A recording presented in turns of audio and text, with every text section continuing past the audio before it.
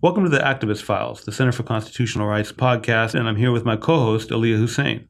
Don't forget to subscribe to the podcast on iTunes and give us some comments and ratings. Hey listeners, we've got another great episode up this month. Our Advocacy Director Nadia Ben-Youssef speaks to Staff Attorney Diala Shamas and client Ziad Alwan about our intervention into a case filed by Israeli settlers against Airbnb following the company's decision to remove listings on settlements. Diala and Ziad discuss Ziad's family history on the land and why he decided to intervene, the status of the case, and the need for corporations to respect human rights principles, and much more. Check out the show notes to find out where you can learn more about our case.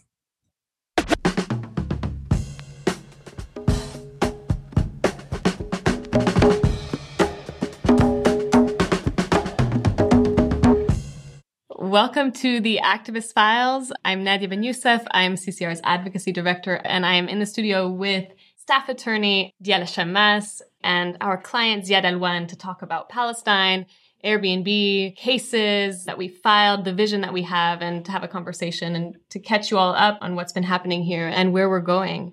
Thank you so much, Ziad, for being here with us. Thank you, Diala, for your extraordinary work. And I want to actually turn to you, Diala, to hear a little bit about the case. It has been such an honor to watch you work and to watch you take this case from start to where we are now and to keep pushing forward a story of resistance and finding innovative ways to tell the Palestinian story. So I would love to hear a little bit about the case and where we are and a bit of where we're going before we turn to Ziad. Okay, well, it's exciting to be here. As you might recall, and was really widely reported on at the time, Airbnb in November of last year took a decision, which we're all feeling very positive about, to stop listing Israeli settlements on its website. And this was actually the result of like a 2-year campaign of advocates and organizers in Palestine and the US in the corporate responsibility world, really pushing on this idea that companies should not be involved in settlements. And so it was viewed as a victory, but it was also really rooted in pretty fundamental principles of international law. Not to anyone's surprise, the Israeli settler movement was immediately ready to challenge their decision and filed a lawsuit actually in the District of Delaware in a U.S. federal court.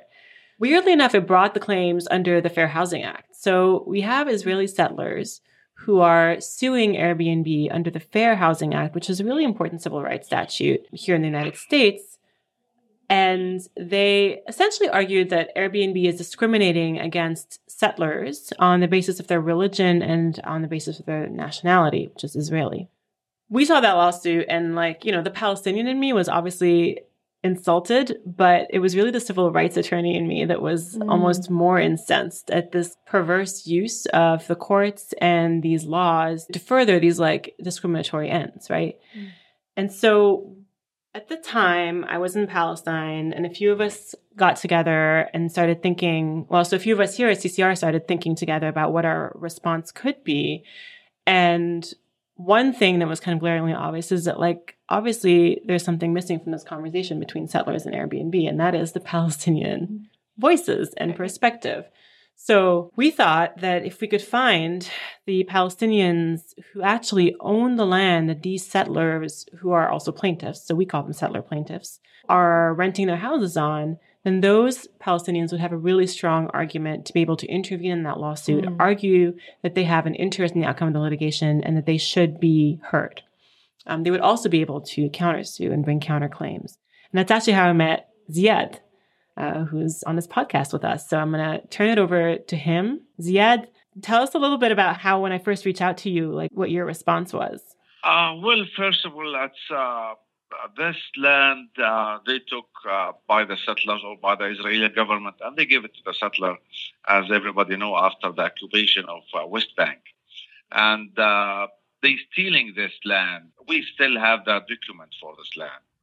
And Airbnb doing this, supporting those settlers, it's not right. I don't know why they're doing this. In the United States here, if you deal with thieves, if you deal with somebody stealing stuff, it will be criminal. This is our land. This is my fatherland for a long, long time. And Airbnb is supporting those settlers. And I don't think they have the right to do this. This is a shame for Airbnb, a big company like this, supporting those settlers, stealing the land from the Palestinian people. I don't think this is all right. We want to say the truth for the whole world. This is what's going on back home. What's going on in Palestine? What's going on?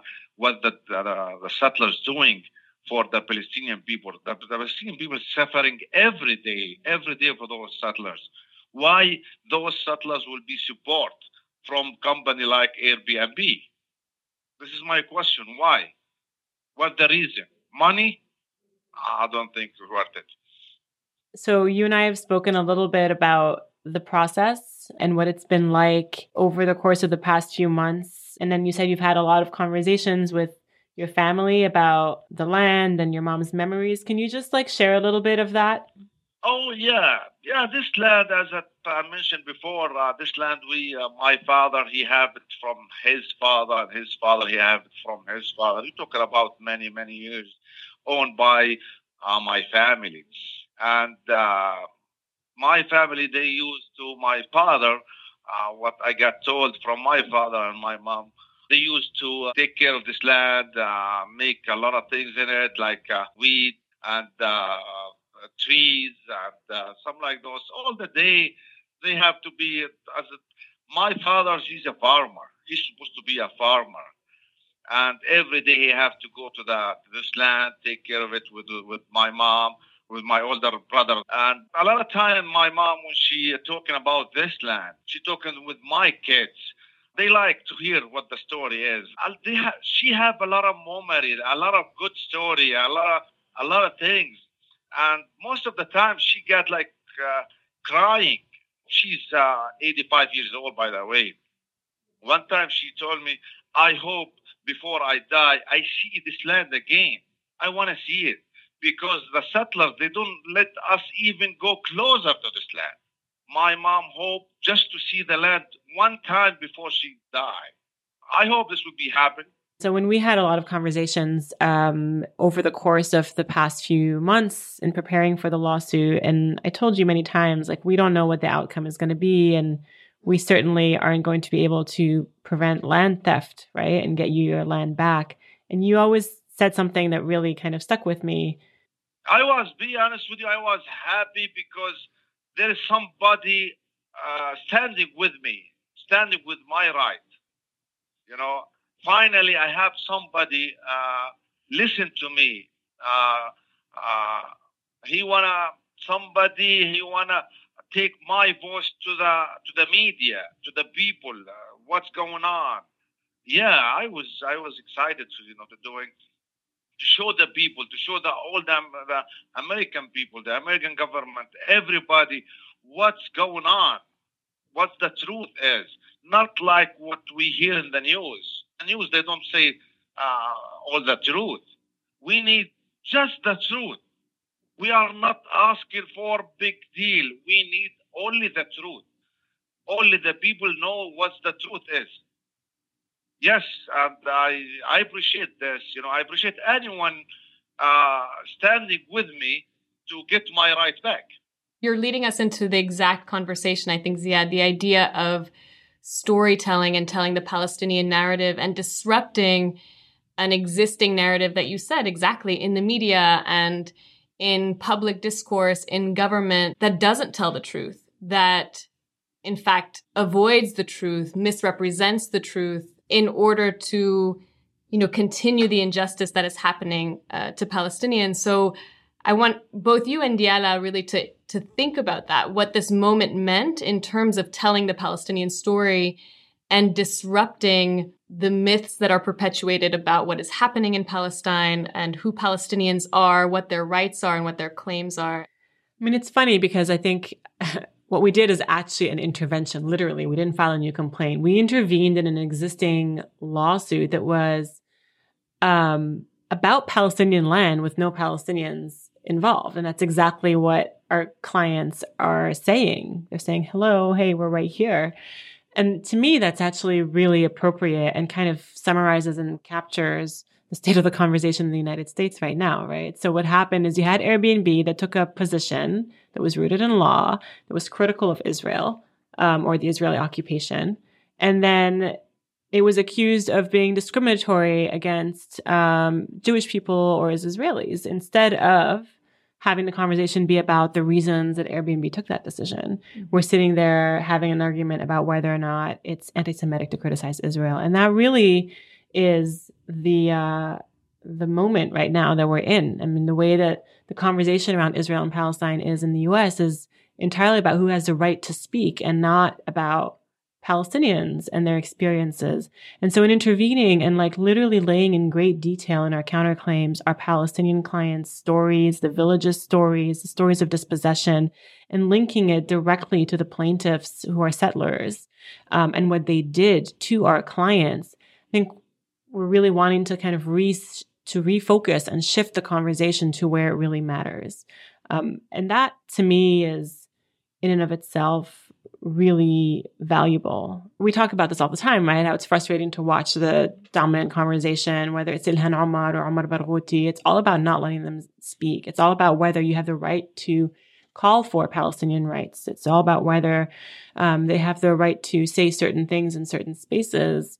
And we get so busy defending those rights that we're not able to actually talk about the thing that we're all there to talk about. Mm-hmm. And that is a significant victory and success of the Israeli kind of organizations and advocacy groups here in the U.S. to have shifted the conversation in that way. And I think that's a lot of what we need to be pushing back against and resisting caving into. Those who are speaking out for Palestinian rights are being silenced. Mm-hmm. Smears in media, and in this case, litigation, mm-hmm. right? So they're up against a huge amount of state power and institutional power. Activists, obviously, we're thinking about what it means for activists who are sticking their necks out on Palestine or being silenced.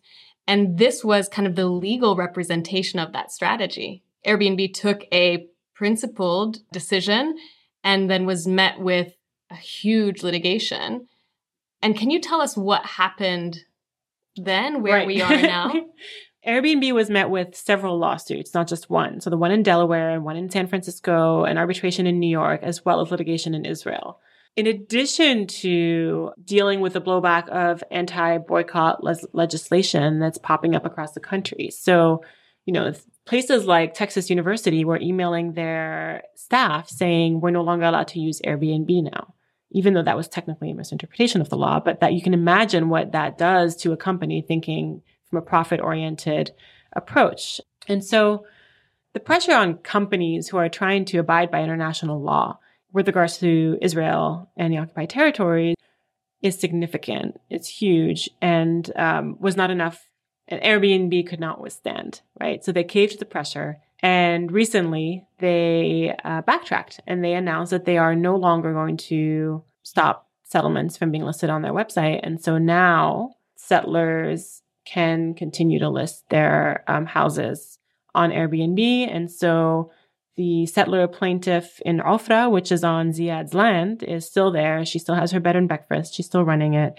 And Airbnb has also ironically announced that it's going to donate all of the proceeds from its business in settlements to humanitarian organizations, but significantly not humanitarian organizations that are even operating in the region.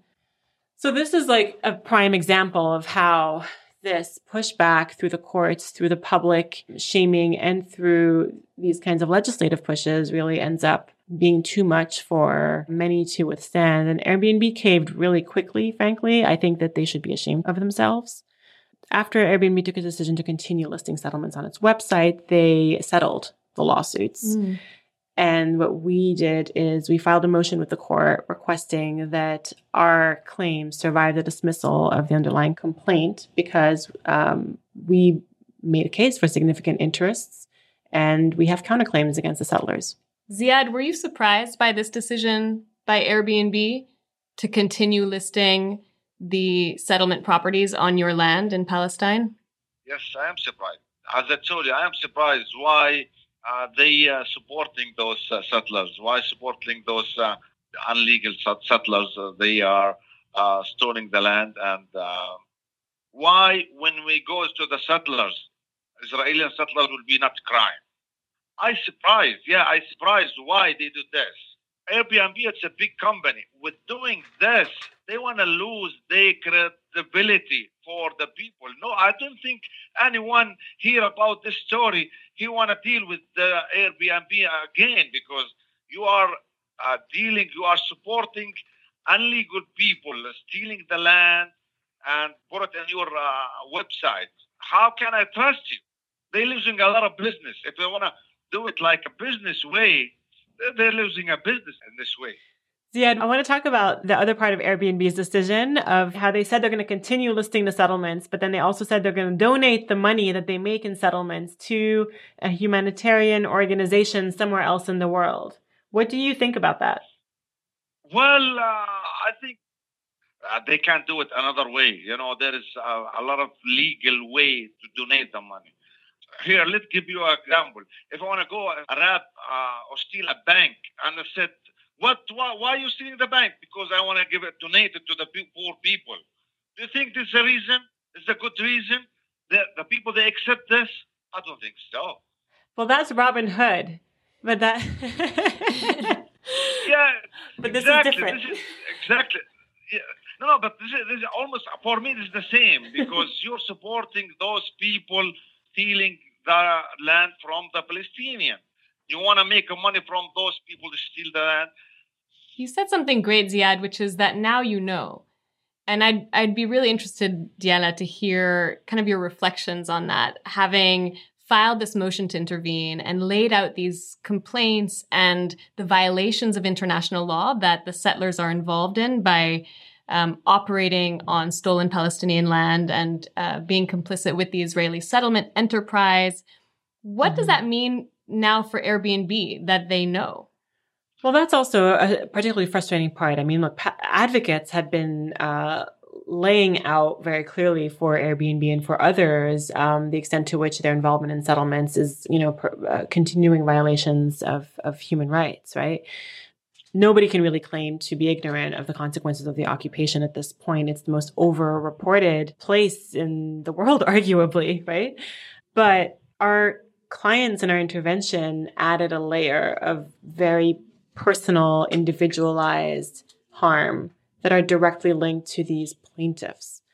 And so it's not just that Ziad is any landowner who's intervening. He owns the land that the plaintiff from Ofra, Inbal Levy, is listing on Airbnb in a house that she advertises as being the site of the first settlement of Ofra, right? So not just any settlement, right? But the first house of the establishment of one of the largest settlements in the northern West Bank. And it's that kind of granularity that we really laid out in the complaint so that, A, they can no longer claim ignorance, but also to confront them with the detail. And they had to read our papers. Yet they still settled. And I do think that that's a slap in the face. At this point, they've met our clients, basically. They've heard their stories. They've seen how their properties are involved in the dispossession of our clients, right? And in supporting these settlers and the tourism industry in settlements, which is a really big part of how settlements also expand and sustain themselves, right? And that's another part of what we discussed in our pleadings, is that the settlement enterprise leans heavily on bringing in people from the outside to come and then to stay. Not any people, Jewish people, to come and migrate to Israel and then to settle the occupied territories.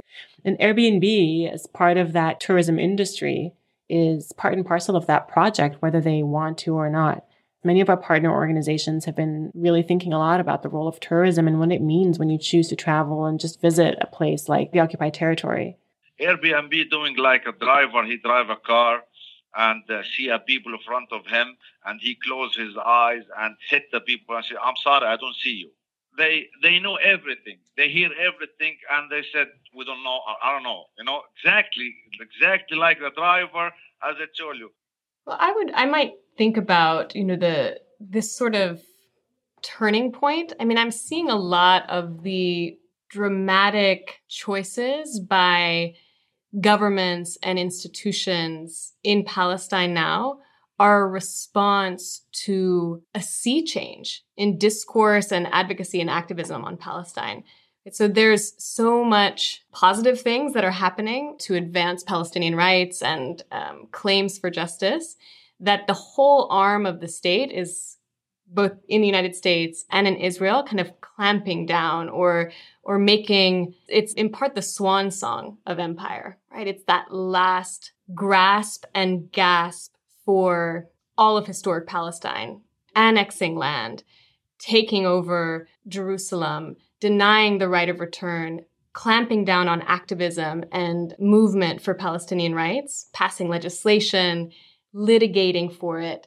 It's a hard fight. It's that last fight because there's a breakthrough that is happening where the movement for Palestinian rights is expanding. It's intersectional and cross movement. It's transnational. And it's a really exciting moment. And I think when the moment and the movement is at its height, in its power, the state and institutions are going to fight hard to keep the status quo and to keep the injustice alive. And it's failing, I think. I think it's failing. It's hard because we feel, in the case of this litigation, we took one step forward. We had this really innovative intervention. We're able to tell the story. And then it kind of felt like we went 2 steps back. But I really would see it as a strength of the movement and of the innovation that we're bringing. And so I'm really hopeful in this moment, despite everything. And maybe I would ask both you and Ziad to reflect on that and how you're feeling and what you can imagine moving forward, what this moment means for you. I have no doubt that most people at Airbnb know that they're on the wrong side of history. And for us, it's just a matter of minimizing the harm in the interim and making sure that we support those who are most directly affected by these policies as much as we can as we move towards that kind of broader vision for justice. We'll see what happens in a few years, who knows how many years, when we revisit this chapter. I think I'm really proud of the fact that we stepped in the way that we did and that we continue to fight and that we continue to call for accountability and look for creative, legal, political, strategic interventions that can further support the Palestinians in our struggle for liberation. No one ever said it was going to be a quick victory. And certainly, I think nobody thought that when Airbnb took its decision in November, it was going to be the be-all, end-all. It's all a matter of this iterative process. But I agree with you. It feels different right now. It feels like the energy is finally moving in the right direction. I see a lot of good people, standing with us. Yes, but we need the justice. The justice, this is what I'm missing, the justice from the Palestinian people that are suffering every day from this occupation, from the settlers.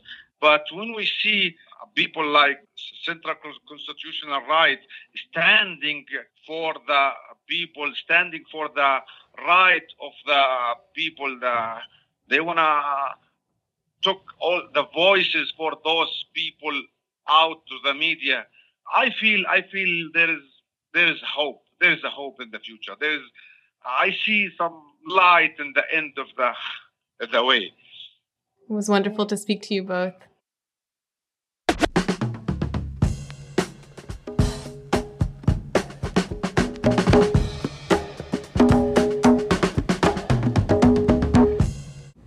And now for our Center for Constitutional Rights News Roundup. First, some good news. Our clients, the Ramapo-Lenape Nation and the Township of Mahwah, New Jersey, reached a settlement in their pending lawsuits. Mahwah and the neighboring Ramapo Hunt and Polo Club Homeowners Association had been seeking injunctions on the Ramapo's use of their own land for religious and cultural purposes. As part of the harassment, the Ramapo faced potentially millions of dollars in fines and several lawsuits. CCR filed a federal civil rights lawsuit on behalf of the Ramapo, charging racial and religious discrimination. As a result of the settlement, all the fines were dismissed. The Ramapo's religious items can remain on their land, and they may continue to have gatherings and conduct religious activity there. The settlement, however, was only with the town. The Hunt and Polo Club refused to settle, despite losing an earlier state case, so our federal case against them continues. Last week, the Inspector General of the New York City Police Department released a scathing report on biased policing.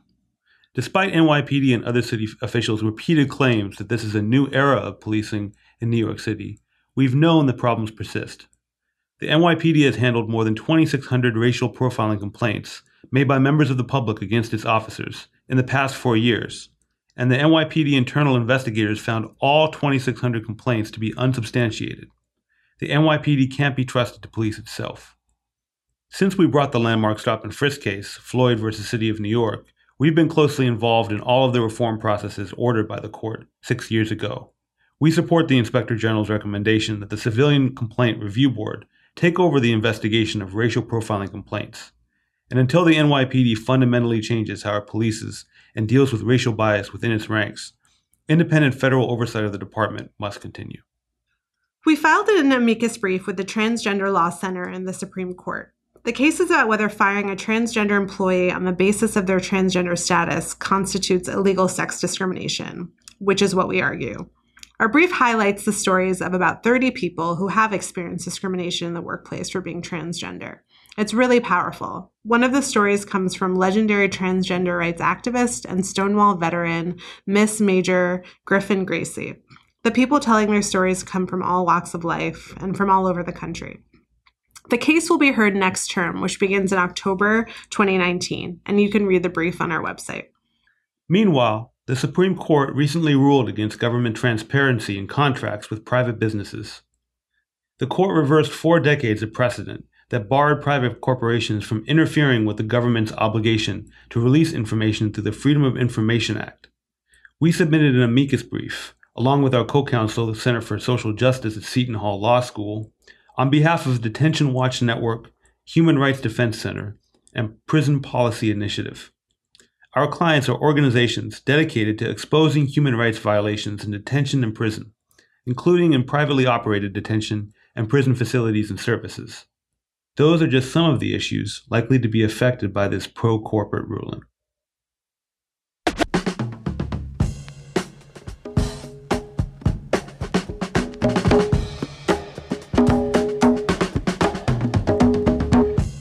The Real AF. The Real AF. The Real AF. Yeah, I just need you to say the real AF.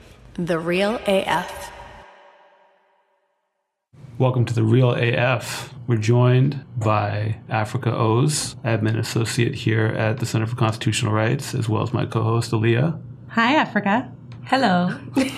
Are you ready for some tough questions? Yeah, I am. Would you rather read an awesome book or watch an awesome movie? Read an awesome book. I think when you read an awesome book, you never want it to end. Sometimes when you're watching a really good movie, for me, I'm like, oh, I want to know what's going to happen at the end. So I'll Google it and just know the plot. You spoiler alert yourself? Yes, I do. if it's that interesting or it's too suspenseful, I'm trying to figure something out, I might. But with the book, I'll have incentive to keep wanting to read it. So I Google at the end of movies, like why. Sometimes. If I don't like the end of a movie, I'm like, why did that happen? Yeah, or if it's like a based on a true story, I will be like, how did that end again? Yeah. I agree with you.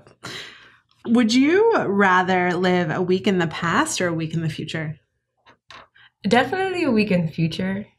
Maybe because I have anxiety about the future, but if I relived a week in the past, I might feel even more paralyzed because I constantly rethink every decision and think, okay, maybe I should go left instead of right today. But then I'll be like, maybe I should continue to go right. But instead of walking on this side of the sidewalk, I'll walk on the other. Too many decisions to overthink that have already happened. So I'd rather go in the future and try and guess what I did to make those things happen. Would you rather be on a survival reality show or a dating game show? Definitely survival. The dating game is... I'm so awkward and shy, and I'd feel even more awkward with other people, and it's the competition, so I wouldn't know, like, how do I win? It would be too weird. I mean, they're both for ratings, so I probably I do crazy things either way. But survival to test my limits and see. There's this one called Naked and Afraid. Yeah, I know it well. Were you on it? No, oh my God. I wish. Well, I didn't know. No, my God. I watch it a lot. Would you rather only use Twitter or only use Instagram? I say Twitter because when I think about the content I ingest from them, Instagram is definitely more unhealthy for me, just like with all the blogs and celebrities and influencer culture. There it's magnified because it's just these pictures. But with Twitter, at least, like I can follow political figures, activist groups, and I learn a lot of really good content from Twitter, and a lot of things that we see on Instagram and Facebook originate there first. So I definitely say Twitter. Would you rather hold a snake or a tarantula? Well, I've held a snake, so I think I'll do snake because tarantulas have warm, prickly skin, so I feel like I'd be more creeped out by that feeling on my skin. And snakes, I've held them before, so maybe I'm just biased to that. I don't know. They seem more controllable. A tarantula can just start crawling and moving, and what if it goes on that weird part of your back that you can't reach, and then you have to shake it off? Snakes. What was the snake experience like? I wasn't scared at all. It was like they had a big boa constrictor. I had one wrapped around my neck, on my arms and stuff. I wasn't scared at all. I think maybe because the way visually I can see and understand what might happen with the tarantula. Like I said, I don't know what's going to move. I just don't know my escape plan with that. Do I shake it off? What if it doesn't come off? Well, thanks so much for joining us, Africa. Thank you.